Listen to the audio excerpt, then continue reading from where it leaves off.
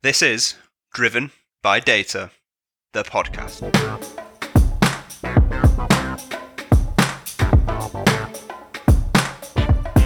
Welcome back to another episode of Driven by Data, the podcast, Season 2, powered by Orbition Group and hosted by me, Kyle Winterbottom. We're delighted to bring you another season of Driven by Data, the podcast, which boasts even more data analytics and AI thought leaders from across the globe. Our aim remains the same: to uncover how some of the most prominent leaders within the data analytics community tackle our industry's most trending topics, told in order to share knowledge, ideas, and experience, and just as in Season 1, to give back to the global data and analytics community. So sit back, relax, and enjoy this episode.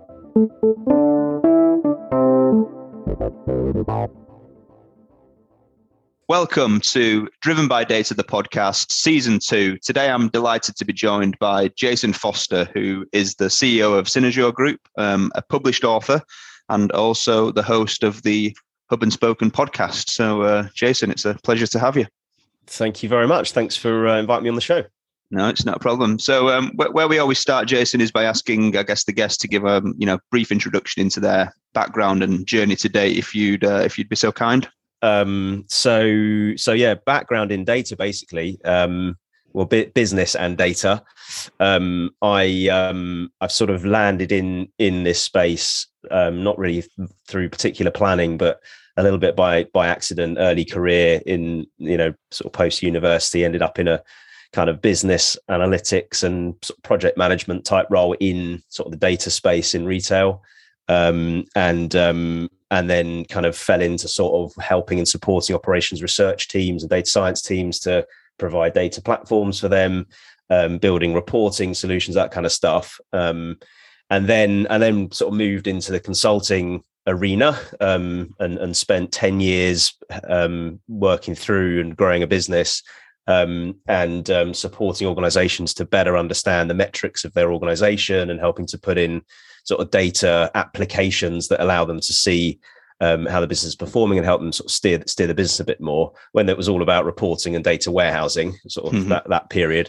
Yeah. And then I moved back into industry. I went to Marks and Spencer, and I ran kind of big data, as it was called then, and sort of marketing and data science, technology and solutions, and helped to sort of transform how they sort of put data at the heart of the business, and supported a lot of sort of, transformation in the marketing sort of technology and driving, empowering marketing decisions with data, and also across the business in other parts, supply chain and finance and those sorts of things. And then set up the business nearly 6 years ago, Synergure, to kind of help organizations to better understand how they maximize this opportunity that is data. Yeah. As a fellow business owner, it always intrigues me why people get to that point where they decide to make that leap. What was the kind of tipping point for you? Yeah, good question. I don't know. I asked my wife if I should do it, and she said don't. So I did. I don't know. Same story as mine. That. Oh, is it? Well, I don't know. When I was in consulting, I joined this business. It was called Blueprint. And it was one of the kind of niche reporting and business intelligence agencies at the time. We were a business objects partner, and we were doing some really cool and innovative things. And I helped grow that, and we got acquired, and it was all fun to be part of that. And I always felt that I'd love to do that myself and grow a business, and sort of had a bit of an entrepreneurial, not necessarily flair, but kind of fire to do something like that. And the experience I had at M&S actually really sort of proved that I could take a thing that I'd spent 10, 15 years sort of learning and apply it in such a big and established organization like that. And as the kind of budgets dried up there, and we'd done a lot of the kind of the hard, heavy lifting and the work that we wanted to do at the time, I felt it was a good time to give that a go. I had an opportunity to leave and jumped out and sat with a blank sheet of paper on January the 1st one year, and then started the business. So but it was quite interesting. So I'm sure, like you kind of, I went to market and tested a few ideas and what I thought we would do and what I thought would resonate, and the proposition evolved out of those early conversations rather than like a really clear statement of this is what we'll do. The underpinning and the desire of the business is the same. The mission of the business is the same, but what we do is sort of adjusted a bit. But yeah, I loved making that transition. It's the best thing I've done. I'm super happy that I did. Yeah, absolutely. Well, you guys are doing really well in the space, so it doesn't surprise me to hear you say that. But I guess for anyone that's not kind of too familiar with Synergeo, just give us a bit of an overview on, who you are, the types of work you're doing, who you're doing it for, and I guess, what the roadmap for the future looks like. Cool. So yeah, we're a data and analytics strategy company. We essentially help organizations to level up how good they are with getting value out of data and helping them to achieve the opportunity and attain the opportunity that exists when applying data to a business. We've kind of got three main blocks of the organization. There's the sort of pure consulting part of the business, which is about going into organizations, helping them to develop data strategies and helping them to implement those data strategies through technology, implementation and business change and culture change work to wrap around that. We have the CDO Hub, which is a global members club for senior data leaders. We have members in about 15, 20 countries. And we have the sort of content, thought leadership side of the business, which is where the book, as you mentioned, Data Means Business, comes from. My podcast, Hub and Spoken, YouTube channel, and that sort of thing. So we're kind of helping the industry to get better at doing this data thing, and that's where we focus our attention. The plans going forward are all about continue to build the strength and depth that we have in sort of the core capabilities around working really closely with customers, understanding and meeting the demands that they have as that evolves, growing the business internationally, as I mentioned, in a few countries already. So growing that out. We're very focused and conscious of growing the business profitably. So we always focus on that anyway. And I think the other side of it that is something that we're focusing on right now and will be a continued focus on the future is using the platform and the business that we have as a force for good. We're sort of turning up our attention in that space and seeing how we can better support, beyond just sort of doing client work, but support a kind of world that we want to be part of. Yeah, no, that makes perfect sense. So kind of keen to jump into the meat of today's topic then, which is obviously about the role of the modern day CDO and I guess the journey that kind of role has been on and how that's evolved. Before we do that though, just to touch on your book, what was the instigator behind that? Why did you decide, right, now is the time for me to put all of this on paper? Well, that's part of it. We've done a lot of work on our own methods and approaches, and we'd used that in loads of organizations. And I saw a pattern of what works, what doesn't. I saw approaches that sort of always fail, approaches that always work, and as I say, we've got a load of methodologies that we apply and ways of doing this in organizations. So I sort of had this idea of how do I package all that up and get it in front of people in a really succinct way. I actually had this idea of a data cookbook, and it was going to be recipes of how people do different things, like what's the recipe and the ingredients and the method for doing a proof of concept, or for implementing a new system, or for getting new people into your team. So what's sort of, how do you go about that? I had this idea, and I was chatting to who's now my co-author, Barry Green, at an event one night, and he also had an idea of writing a book, and his I think it was something like the no bullshit approach to data strategy, something like that. And we were like, hang on a minute, should we do something together? So yeah, we jumped. He was the CDO at Allianz, the insurance company at the time. Went down to his office in the city. We blank whiteboard, and we just mapped out what we might talk about. And yeah, we started that pre-lockdown actually, but I'd say 80% of that was written in 2020, sort of through that initial tough sort of early pandemic period. Yeah. But yeah, we spot there were a few books around the chief data officer at the time. There was less sort of focused on the broader business and making it consumable about what this data thing is all about. So we wanted to kind of write something that was really consumable to the CEO, but also had enough depth for the sort of data professional and data community. Yeah. Yeah, no, that makes sense, and I've read the book, and what I would say is, even for someone like me, I was able to understand and get my head around it. So I guess you did a really good job, you and Barry. So yeah, well done. So let's jump into it then. So I guess obviously there's been a lot of noise and debate and back and forth around the role of the CDO and kind of what that is now and where that's come from. But I guess keen to get your thoughts, Jason, having been in the industry for such a long time and interacting with so many of these types of people. What's kind of change, or what is changing within that role nowadays? Well, I mean, in some ways, not a lot's changed, and in other ways, the whole damn thing's completely different, which is sort of why it's quite an interesting one. But there's a huge increase in, I guess, the organization showing the appetite for and the interest in the chief data officer role, and data leadership more generally, even if it's not the kind of C-suite CDO, but someone who's responsible for the strategy of data within an organization and responsibility for making that happen. There's kind of varying reports I see, and we haven't done our own here actually, but there's varying reports that say anything from sort of a fifth to a half of listed companies have a CDO. Some say as many as 2/3 of all companies have a CDO.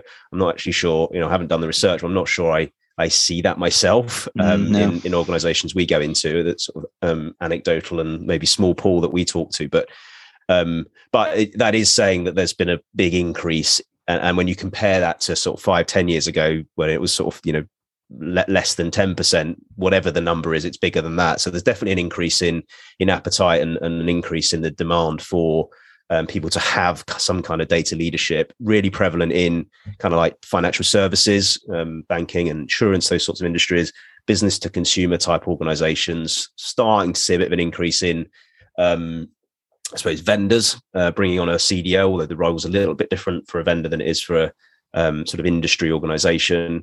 There's not much change in kind of more traditional business, I'd say, sort of manufacturing, chemicals, oil and gas, automotive. They're sort of slightly slower to bring it in, but the role itself, I think, has kind of always been about the same thing. I think it's always been about helping an organization to improve the way it uses and manages and gets value out of data. So it's always been that. And I think the good ones of 10 years ago were absolutely focused on that. And the good ones of now are absolutely focused on that, which is where sort of really not much change. But I think because of this kind of appetite, the increase of appetite, increase of understanding that data is a really important asset for an organization, I think that's the biggest thing that's changed. It's just the volume of people who are now focused on trying to get this role defined and embedded in a business.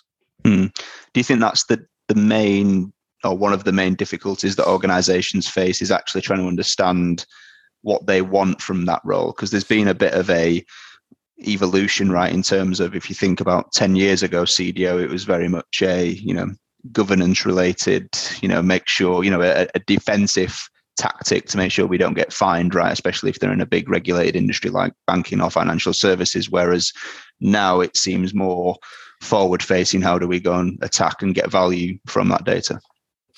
I think in some industries that's true. I think regulated industries, it's born out of what's the use case. So the use case was regulatory control and assurance, right?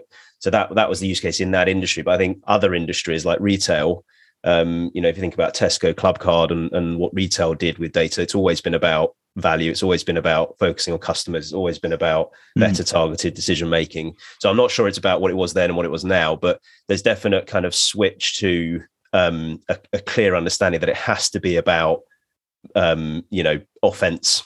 Even if there's some defense, great, you've got to do that. There's always regulatory control.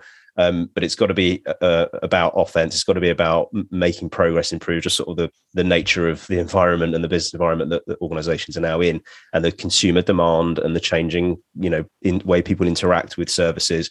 It just means that there's a huge opportunity to give all of that stuff firepower. And even on the defensive stuff, when we talk about defense, what's that? Governance. You can actually do that really offensively if you align it to some really practical things with the business. What are the operations of the business? What's breaking? There's normally some kind of data issue going on. So let's understand those. So yeah, I think so. There's definitely, to your first point about, is there lack of clarity about what the organization needs? I think yes. It's a chicken and egg scenario where you need to really have a clear strategy for what you want to do with data, to then get the right leader in place to make that, to sort of set that and embed that and then make it happen. But you need a really good leader in place. You need the capability in place to define that in the first place. Because I think you'll obviously, in your space, you'll know that people go to market with all sorts of crazy ideas about what they might want to try and achieve, and the really broad breadth of experience that the CDO needs or doesn't, as the case may be. Yep. So that definitely needs sharpening.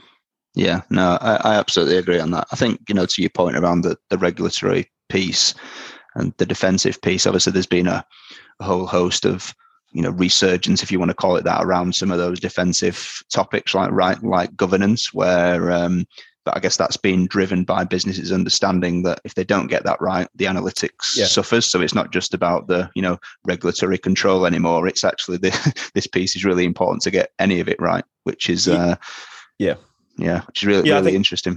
I do, and as I say, I think you can make that a little bit less defensive by the way you approach it. So I talked recently on my podcast actually about a problem I had with buying and returning a bike that I bought for my son for his birthday, and I could just see through that process all of the data problems they were having and that were impacting on their ability to respond to me. They didn't know where the bike was. They didn't know when it was arriving. They went to the wrong address to pick it up. Those things were data issues, and solved by data governance and better data management. And the impact of them not doing that was huge, because I now will never talk to any of those businesses again. And whether they care or not, I don't know. But I think that's offensive, right? That is both offensive in terms of it offended me, but it's also proactive. It's solving customer problems, and that's what the data can do. That. So if we think about governance and management as a purely a back office and boring and defensive play, I think it puts it in the wrong bracket, and I think it can be much more enabling, exciting, and freeing for an organization if they get that right. Yeah, I think one of the things that fascinates me is the probably non-standardization of job titles in our industry, whether we're talking about a CDO or data leadership in general, and what organizations decide to call that. And I speak on this podcast a lot about kind of how that impacts the kind of market in general, because I know chief data officers that get paid 100k a year, and I know chief data officers that get paid 500k a year, right? So these people evidently can't be doing the same job necessarily, or maybe on a different size and scale, but there's something that just not quite right there, right? You know, so what have you seen in that space? Has that been something that you've noticed in terms of just the types of people these companies assign to those types of roles, if that makes sense? Yeah, I think that the kind of the price point, if you like, the salaries that are paid. Again, I think it's there's industry specifics in there. So your $500,000s are the size wise, so your FTSE 100s, but also probably financial services. Yeah, and those sorts of organizations that are just known to pay more. And actually, I know a number of people that are on that kind of money who are sort of 2 or 3 rungs below the CDO role. They're kind of head of or director of, right? And that's largely born out of bonuses and a package. But so I think to compare from that perspective across industries, it's different. I think it's not necessarily, it's sort of a bit it sort of misaligns it a little bit. But if you look within an industry and how it compares to other kind of director roles and other senior roles, I think there's still that that mismatch still exists. And I don't think people know how to price it just yet. And they don't know how to price it just yet because they're not really sure on the value that it will give. And until the value and the return it can give is clear, it's difficult to sort of say, well, what's it worth doing? And some industries will just pay a lot because it's in high demand, and there's the sort of supply and demand thing. So some will just pay a lot because there aren't many of them, and some will promote up. And this is where I've seen our debates on LinkedIn, where an organization wants 10 years experience, but want to pay someone the price of somebody who's got 2 or 3. It's because they're trying to promote within, and they're not quite sure yet whether they should have a really senior person or just someone that's really good who's sort of good enough to step up. So So yeah, I think it is a challenge for organizations. I kind of empathize and sympathize actually about how, if they've not done this yet, how do they know what's right and how do they know who to go after? But they got to understand that. I think there's a bit the other way, which is data has to prove itself in a business so that they know they know it's worth it. They know it's worth pricing up or down accordingly. Yeah. Where does the whole concept of kind of ROI sit within this kind of debate, right? Because I think what I see a lot of is, especially organizations that are at the start of that journey or they're just about to embark upon that journey, it's almost a case of they need to know what they're going to get from this before they decide whether to bring someone in full time, whether they go to a consultancy business to give them that strategy, but they're always a little bit cautious about how much money they spend on that, because if then someone lays out a strategy and it's, they actually decide we don't want to do that, or we're not willing to put that level of investment to get to that point, then this whole exercise has been a waste of time and money, right? So I certainly think there's something at play there as well. Yeah, we're like with any investment, you have to. What I've seen is you've got to prove some credibility. So you can have a business case and a detailed sort of what's it going to return in 5 years, and a lot of organisations are still sort of working in that way. But I think that's a risky approach still, in terms of, how do we know how much return we're going to get up front on some of these things until we've tested and learned and figured it out and understood the impact and that sort of stuff. Yeah. But so there's always there needs to be a bit of a leap of faith. But I think you do have to build credibility, right? And we talk about it in the book. We've got this idea of leveling up your capability and almost earning the right to get investment to do the next thing. So yes, you might get £1 million to go and build a platform and bring a whole load of data scientists, but because the board know they need to do something with data, but that might be really wasted investment if you haven't done the groundwork to kind of educate and make sure people get it. So you kind of need to start small and scale, but have a clear picture at the front about what the opportunity could be. So we're a sort of big advocate of sort of looking wide and big, but starting quite narrow. So look big, like there's a big slug of opportunity because we understand our business, we understand the problems, we understand where this could go, we understand what our business strategy is, we understand what we're trying to achieve. Cool. There's a whole bunch of value there, but we start small. We're going to go try and get this piece of value. And once we get this piece of value, we've proven that we can, and then we can iterate and grow and develop and as I say, earn the right to get some more investment. So I think ROI is important. Proving ROI up front before you do anything depends on the culture of the business and how they do budgets. But I do think it's important. You've got to prove value. You've got to prove credibility. You've got to earn the right. You've got to deliver something. And that's all part of those sort of early stages of a CDO role. Yeah, it does fascinate me because obviously, you see and get into a lot of debate on platforms like LinkedIn about this whole topic of ROI, and it seems to me that it's still quite a touchy subject for a lot of data professionals, maybe in terms of they understand the importance of it, but I guess getting to that is still a grey area, right? It's still difficult to actually put a pinpoint, tangible number on some of these things, so that does make it difficult. But it's interesting. In your opinion, then, bring it back to today's CDO, modern day CDO. What do you kind of advise that these people be thinking about? What's the kind of premise of how they start on that journey? Think what they think about and what they have to do, probably obviously related, but slightly different. I think they have to have a deep understanding of the business, how it works, how it ticks, who the customers are, what the processes are, the strategy of the organization, the operations, like how it works. I think that's fundamental. I actually see quite a lot of data leaders and CEOs sort of missing that part, actually, sort of dive into data and platforms and, thinking about literacy and democratizing data and all these kind of things, and sort of miss the point that actually, if we just really understand the business and find the pain points and find things that we can fix and help with, then line everything up behind that. So I think they need to think about what the business actually does and what it is and how it works, and then how they best align the data stuff that they do, the activities they do, the strategy they have against those. So if there's a massive opportunity to increase the customer base by finding lookalike customers who might start shopping with us, Cool. Let's put a program in place to help solve that problem for the business, because that's the thing the business is trying to achieve. And then put all the data stuff behind it. That's the kind of stuff we want to find. My bike problem. There are problems with deliveries. It's costing us a fortune. We're sending them to the wrong place. Let's fix that problem. And that's a data issue, and we can put something behind it. So I think that thinking behind where can we help, where can we support, where can we fix, and showing that, I think is really important.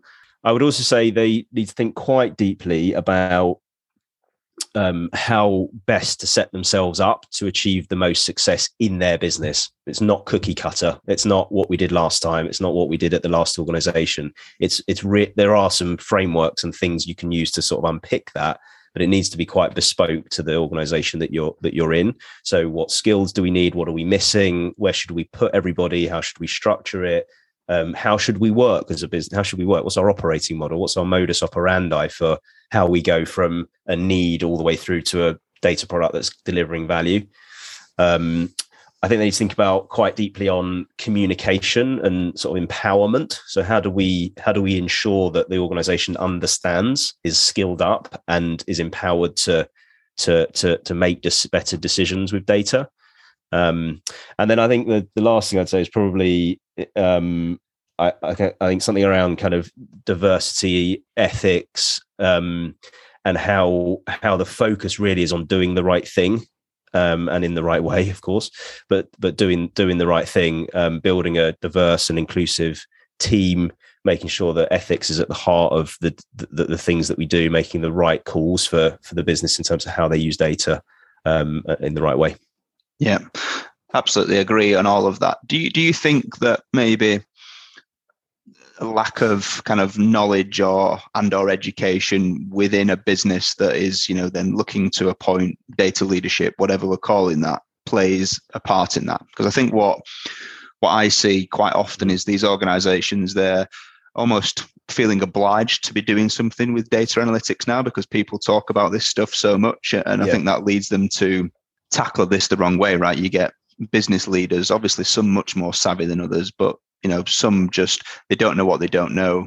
They want to go and hire someone in who can tell them what to do, but often their starting point is, right, we'll buy this bit of tech and let's build a data platform, and then we can kind of figure out what we're going to do from there. And then all of that other stuff that you just mentioned around understanding the business, communication, diverse teams, ethics, literacy, bringing the business on the journey is kind of always an afterthought. So, when you look at it like that, it's kind of no wonder that we have so much debate around this stuff, because it's almost like these people that get these jobs are kind of setting themselves up to fail anyway, in my opinion, I think. Yeah, I think that happens more if as you say, it's the conversation starts and stops with technology and data. And I'm sort of known for kind of dismissing data and in the data industry, and I don't dismiss data, but it's not the first thing to talk about, and particularly when you're trying to get buy-in, get an organization to understand. Like most people are, the word data can mean also data to someone. To my mum is the how much data she has on her phone. So it's totally different from what we mean by data and analytics. Yeah. So there's so much kind of baked into the word data, even data strategy, the word strategy, people think different things. I think we've got to kind of have the language of the organization and help them to understand where data can play a part. And as you say, if the gig is come in and build a platform, then fine, have the giggers come and build a platform, but make it aligned to what the business wants to do and wants to achieve, and not make it a kind of a black box hidden away technology initiative that isn't directly related to what someone wants and someone needs. And as I said, I've sort of said before, it is aligned to something that the business wants to achieve. So I think that's when many get, there's a number of reasons why many get this wrong, but one of them is where it's a focus around particularly technology or purely data. You talked about it before, data governance, data management, and it's sort of almost a program of work to sort out data rather than a program of work to deliver value from data, which you can get. You get to a better endpoint, and there's some of the same work. It's just got a better focus. Yeah. Well, why do you think that happens, Jason? Because what fascinates me is that it doesn't matter who you speak to, whether it's a business leader, whether it's a CDO, whether it's even now right to the junior levels, right? You're talking to a data scientist or a data engineer or whatever the case may be. And everyone seems to know that, you start with the business goals, the business strategy, the business challenges, the business opportunities, and everything else falls behind that. Yet in reality, that often doesn't actually play out all that often. Why do you think that happens? I don't think everyone does think that way. And we go into many organizations that have never, I talk about that being right to left rather than left to right. There's many companies we still talk to that don't think that way, are thinking technology first, are thinking data governance first, and not thinking the way you just articulated. But the kind of think that way and then everything else will follow, the everything else will follow is quite hard. And there's a lot to do and there's a lot to think about. So people don't often have a proper, well thought through approach to what that everything else follows looks like and what it needs to encompass and covering all the bases. So there's people, there's technology, there's culture, there's change, there's diversity, there's all these topics that sit behind that kind of easy to say phrase. And so there's that. And then there's the context that all sits in, so, what's the appetite of the business to invest, right? And there's often a mismatch between the expectation and what people are willing to invest, and they might not be willing to invest it because they don't understand. And if we can't help people understand what the value is, then they'll never invest. It's a bit of like a vicious circle of, we want to do something, but we don't really get it. We don't really get it because we're trying to do tech. So you sort of end up in this loop of, well, how do we break out of this? And the kind of aligned to the outcomes is the answer, but there's sort of quite a number of sort of stages to make that happen. So I think a lot of it is sort of education and having a we haven't really talked about this actually, but the CDO role is really a business leadership role, right? Delivering technology in isolation isn't a leadership role. You can build some great teams that are focused, engineering teams and that are focused on doing that, but it's not the role of the CDO to only build a technology platform. So I think we need to sort of raise up and think about this as a business leadership role in the same way we do the CFO, the CMO, or an exec position. And I think that helps to then change the narrative from being something that's focused sort of down on downwards to being quite up and open. Yeah, absolutely agree on that. Well, where does the kind of reporting structure fit into this then? Because, you hear and see many things, don't you, on LinkedIn and various other platforms, such as, is it even a CDO role if it doesn't report to the CEO or the COO, right? So if you're reporting to another C-suite executive, are you then theoretically one rung down? Does that kind of dilute your, authority or whatever in the organization? Does that kind of then diminish how that's seen? It's no longer a business leadership role. It's kind of, you're just there to deliver something and kind of get out type of thing. What's your stance on that? I think my stance is you just need to be clear on what it is in an organization. I'm not that bothered about, in some ways, I'm not that bothered about where it sits. I think it's important in a company, in a specific company, it's important where it sits for all sorts of things around, how money's allocated, how time and effort is spent, the character of the individual plays an important part. So it's important in a company, but in an industry, I don't think it's. I think people are trying to solve this problem of where it should sit, and I'm not sure it sort of needs solving for the industry. I think this whole, is it C-suite or not? That's a very formal, specific thing. They're based on the structure of the business. If it's a PLC, if it's a C-level role, it has an executive position, it has a specific seat at the table. Do you know what I mean? The C-level thing is a real thing. Some businesses call positions C-level, even if they're not, and some people are called heads of, and they're quite senior. So if you're genuinely in the C-suite, cool, you're a CDO and you have a role, you have a corporate governance role. If you're anything else that's not on the C-suite, call it what you want. It's sort of, I think we do get a little bit caught in a cycle of trying to work this one out. And I think as long as you're clear on the role, the responsibility of that position, and there's buy-in for it, all the things that aren't always easy to solve actually, but that's where you want to try and get to, is have clarity about about what the responsibilities are, and getting it communicated and getting people to bought into it, and making sure it's a sort of a horizontal group, role, so that it can impact as far and wide as possible, if that's right for that organization. So yeah, I'm a little bit, let's just make the right call. I think get it closest to the outcome. So and impact. So if that's in some kind of change program, cool, stick the CDO in the change program, run the change program, for God's sake. I don't mind, as long as it's close to where the money, there's money, there's budget, there's attention, there's capacity, there's time. That's where you want it. To start with anyway, and then it might naturally, in a more BAU mode, sit somewhere different. I also think the appetite thing plays a part here. So a CDO reporting to the CEO, awesome, because it shows that there's appetite from the top to take this really seriously. If it's a head of role, 4 or 5 rungs below the board, then it's not yet got the seriousness that it could have. And if that person's capable and influential, then they'll be able to they may be able to navigate their way around and make it more important and get it sort of up the rungs of the ladder.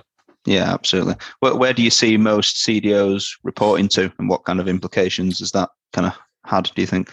It's a real mix. So, as I say, some sort of into marketing, I've seen quite, or digital, some into the COO, because it's kind of that sort of shared service type. It's a support function. So people see it as a support function. Therefore, somewhere where it's kind of supporting the business, COO kind of works, or CFO, again, similar thing.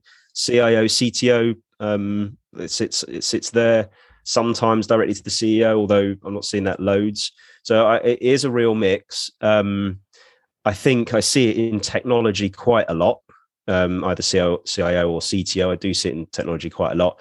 But as I say, the implications sort of depends. The implications of where it sits depends on the culture of the business. Because if the culture of the business is, if you're in finance, you're only focused on finance, then it might not work very well if it's trying to be a group role. It's sort of the implication on how money is allocated. So if you're in a function and the only way you can get money is through allocation for that. So if you're in marketing, you can only spend marketing money. Why would marketing want to invest in something for supply chain or for the operations? Because it's not directly related to their P&L or however they're judged. So I think how money allocated is a big implication. And then probably the other one is sort of the character, the person, right? If they're a proactive, innovative, influential, charismatic individual, then they're able to kind of work cross-border and different geographies and different departments. If they're more of a kind of an insular sort of team build, I'm going to focus on building my thing and take requirement, then that's something quite different. So I think that character of the individual changes the impact it can have based on where it's sat in the business. Have you seen kind of an area of success where this has been sat has it been sat somewhere specific that's done well, or is it really more organizational specific around the culture and appetite and investment from the business?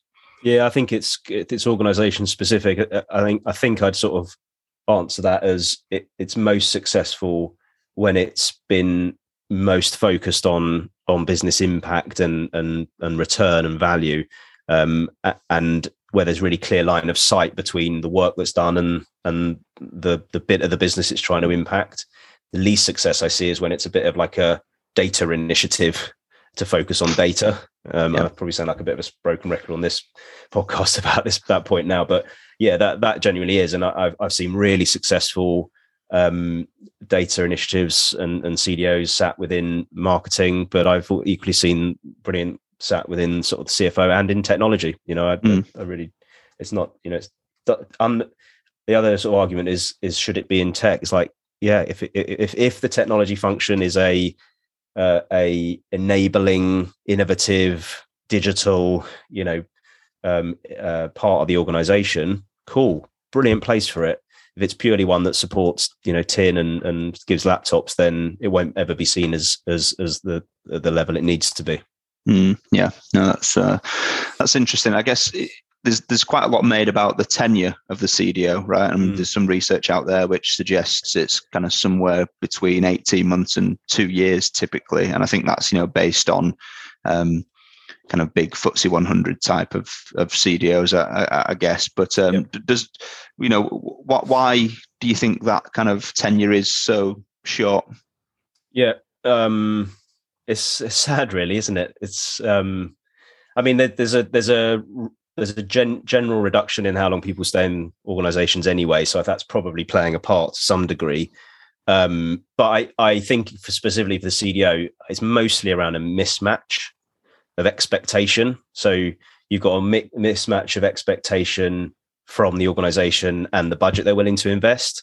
So, 2 years in, not getting the money out, or a mismatch of skill and expectation. So high expectation, being given the budget, but unable to deliver the value because they're doing it wrong. And then, given plenty of time to make something happen, 2 years is not an insignificant amount of time.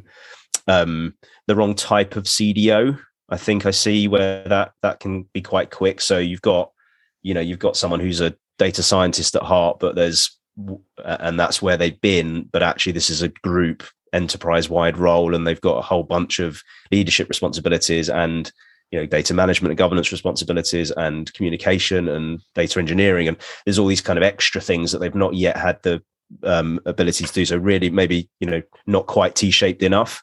So I think that's sort of a mismatch of the type of CDO. And I think the other more practical one actually is where and we've got this at a number of organizations that we're talking to at the moment, there's kind of a number of long-standing senior members of the team that are sort of protecting their part of the organization and concerned about the impact this new sort of CDO and CDO office and function, how it plays its part, where it sits. I was actually having a really good chat with a well-known chief data officer a couple of weeks ago about how much of a toe treading role the CDO role can be. You have potential to touch every part of the business, every function, every business unit, every geography, and all those functions, geographies, business units probably have something already in terms of an analyst or even a whole data function. So it can become a bit of a toe treading thing, and if that's not worked out, I think that's another reason where you can end up kind of just not immersing yourself and forming part of that sort of DNA. So yeah, I think mostly about mismatch of something is where that tends to be quite short. Yeah, no, I agree. I think and a lot of the time, as to go back to the point before, right? It's these organisations that they know the importance, they know the value that they can get for it, and they're on the face of it seemingly up for all of this, but often it's a case of they don't know what they don't know, and it's a real difficult situation to kind of combat, right? So I guess to finish then, where do you see the kind of the future of the CDO role going? Like, what does the future hold for that type of person? For the role or the person in the role? Both. Okay. Well, I'll answer the where does the person in the role go, because we're having a debate. I'm not quite sure the timing of when this is going to be released and when we're going to do this, but anyway, at the moment we're about to have a debate on could the CDO be the next CEO.